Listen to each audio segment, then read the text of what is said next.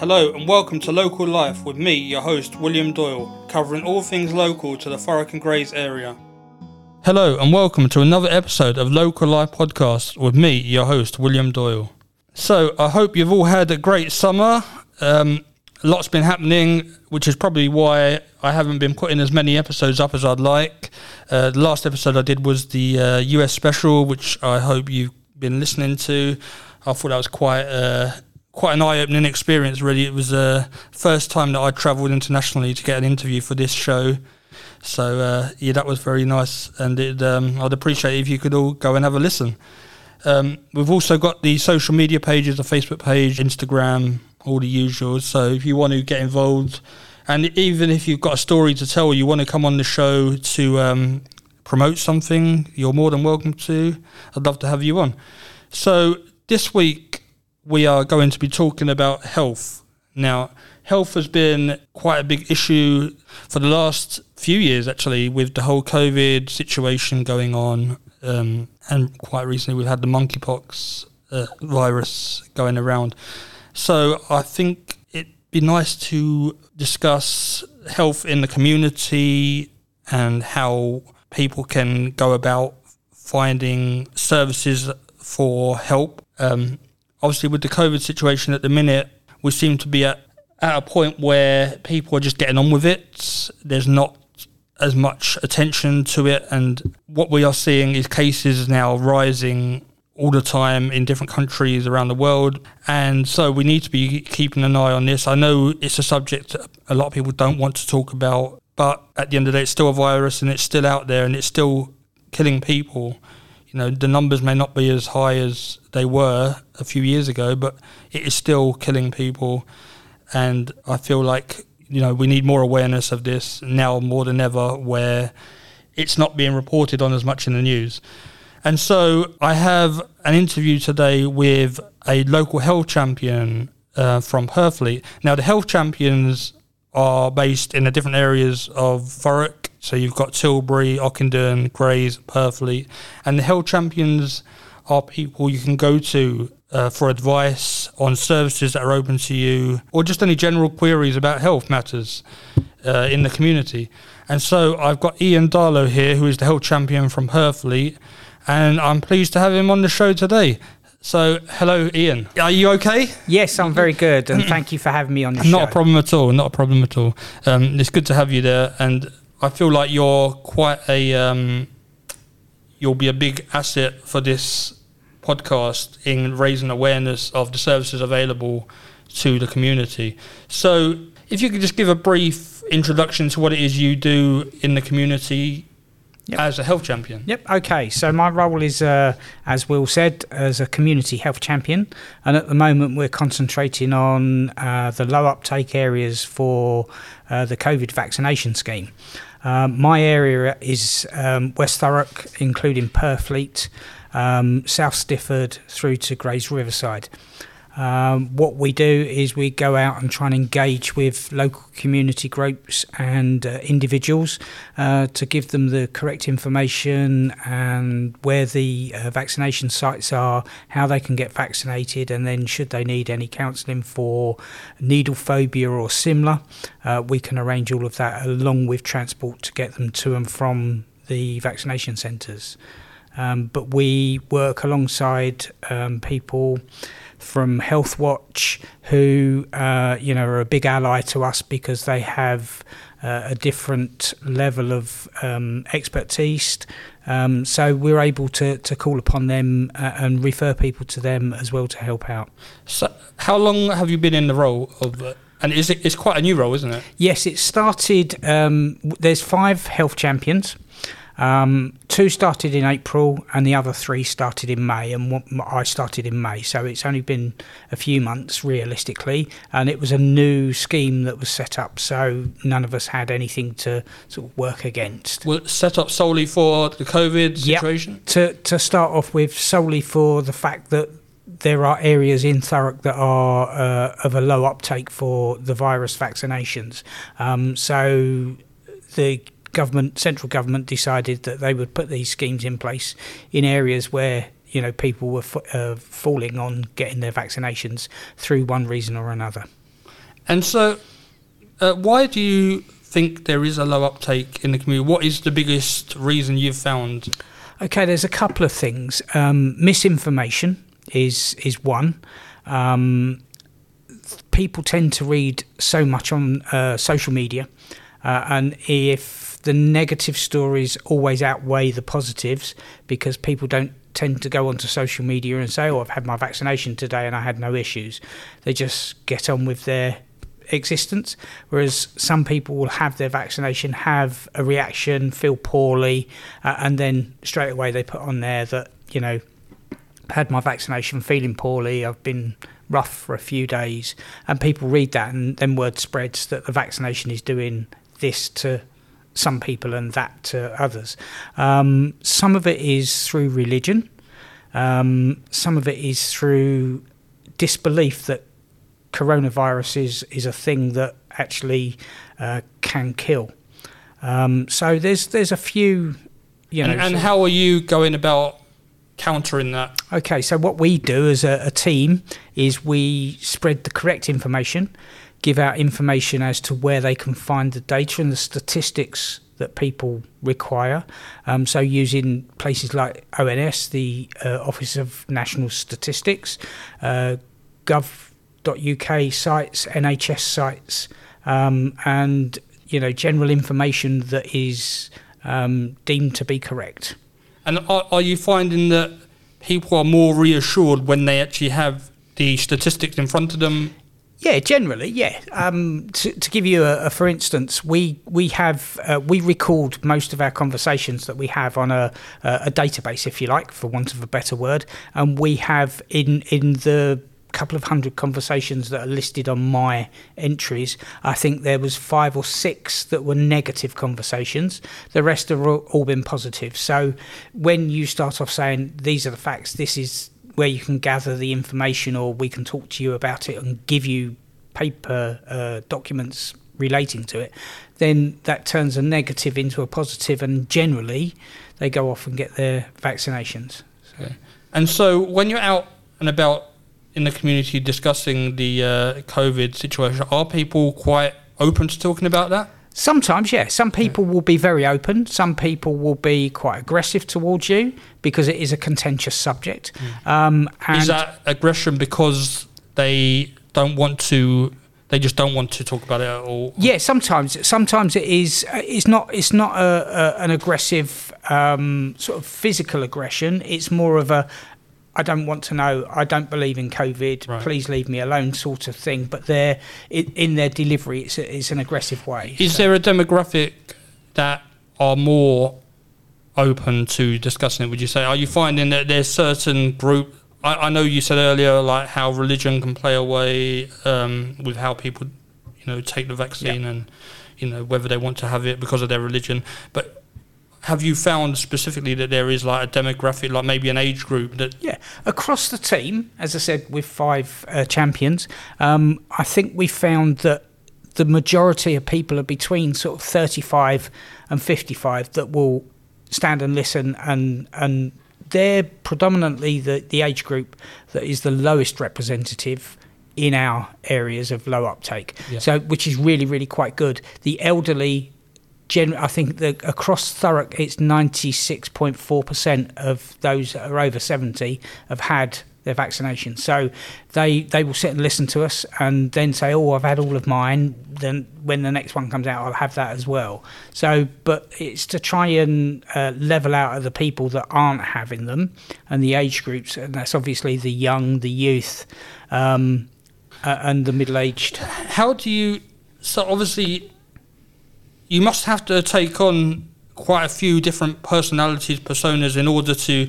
There's sort of a knack to talking to people, isn't there? Different absolutely. Ways to talking to different people and to getting through to different people. Yeah, absolutely. And again, as a team, we bounce things off of each other. So a colleague of mine who works in Tilbury, she may say, I've got this particular sect of people, not quite sure, so we'll run things through with each other to say, okay, how did that sound, how did that work, would you engage and so on and so forth. And likewise for me in West Thurrock. West Thurrock is a massive area. It's predominantly business and then national businesses, so it's very hard to get into places like that because they all say go through head office.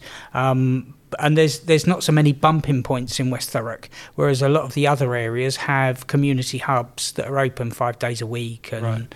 you know, so it's really, I think you take on the persona of who you're speaking to. So if somebody is very anti, you stand and listen, and you say to them, well, these are the facts that we can give you. If that helps you to make your mind up, fantastic. If we're not here to police anything. We're just here to give you the correct information and the advice that, we can give. So what has been so far your biggest challenge working in this role? I think because it was unknown, finding our feet. And again, if you speak to any member of the team, we all say the same thing and we're all singing from the same song sheet. It's just walking into somewhere for the very first time saying, hi, I'm here to talk about the COVID vaccination and how you deliver that. Because it is, like, as you said, it's quite a contentious subject. You don't know how people react to something like that. Some people might just decide to walk away. Absolutely. And I've had people react in different ways. We've had a couple of old folk, one was 96 and one was 94 at Coalhouse Fort, that were very, very engaging and really wanted to know as much detail as we could possibly give them. And I've had people that have said, if you don't go away from me now, I will move you physically. So it really depends on who you're talking to and what their view is. So I noticed through CVS, the Community Voluntary Service, they actually posted a success story. I don't know if you heard about this, about somebody who couldn't get to a vaccination centre, and I think it might have been in Colchester or somewhere like that. It was very far. It was quite far out, but they organised through the Health Champions and the Health Watch scheme, and they organised a taxi or service to get her there. Yep, and we are able to do this for anybody that needs transport, whether it's in this borough or and in that particular instance, the lady needed a certain type of vaccine, which they only deliver in certain clinics, and one of those was in Colchester. There's one that I organised for an old lady to go to Southend to have a particular type of vaccine, and again, we all organised the taxis. They pick them up at the door, take them to the centre, wait for them, and then drop them back home to make sure that they're safe and sound. And we do this on a regular basis. I think the youngest person that we've organised transport for was 20. Right. And the eldest was in their 80s, late 80s. So it's a fantastic service, and it's a service that, I do some work for CVS, but unless I really worked, if I didn't work for CVS, I probably wouldn't know about that service. So what ways are there to promote that? Yeah, okay. So we have a website called Stronger Together, and all of our information, along with a lot of other information for the borough, is on Stronger Together. So I would recommend anyone that's at a loose end for 5 minutes to go onto Stronger Together, have a read, see what's around. There's lots of things about the community projects, lots of things about health and about their local area forums and things like that they can get involved with. They can contact us via our Facebook page, which is Thurrock Health Champions, Twitter, Instagram, or through the Beehive Centre in Grays, or they can email and contact us that way, which is chchampions@thurrockcvs.org. Fantastic. And so really, I'd like to just go back before you started as a health champion. How had you been in a health role before? Yeah, I've worked in various different settings. I've worked previously to actually doing this particular job. I worked in a COVID testing centre in Thurrock. How did you find that? That was extremely interesting. For me personally, that's the whole reason why I've gone on to do this role, because there were so many people that needed so much help that I actually found, if you like, a calling in what I'm doing now, and thought, well, this is the way forward for me on a personal level. It's very engaging. It's very it's very rewarding, because you're actually getting somebody that says thanks for that. And in the testing centre, we saw up to 400 or 500 people a day. The majority of them would have had COVID, and some of them were scared, very scared. Some of them were sort of not bothered by it at all, didn't believe that they had it or anything like that. And so this is exactly what you are doing now? Exactly, yeah. You know, so offering guidance and reassurance. Yeah, exactly. And it is, I mean, one particular old lady, we worked over Christmas and New Year and everything else, Christmas Day, Boxing Day, New Year's Day. And one particular old lady, she had a little bit of an episode as she was leaving the test centre where she got herself so nervous. And we had to give her reassurance and organise an ambulance to take her off because she was struggling.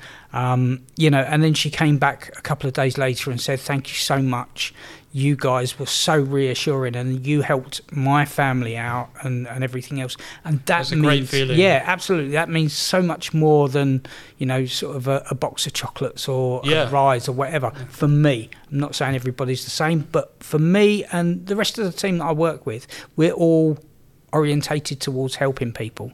And that's why we're all in the role. One's a nurse or was a nurse. And testimonies like that also help others who are feeling a bit nervous. Yeah, absolutely. I mean, we spoke to a guy recently who overcome his fear to have his vaccinations, and he was scared on many levels. I think is the safe thing to say.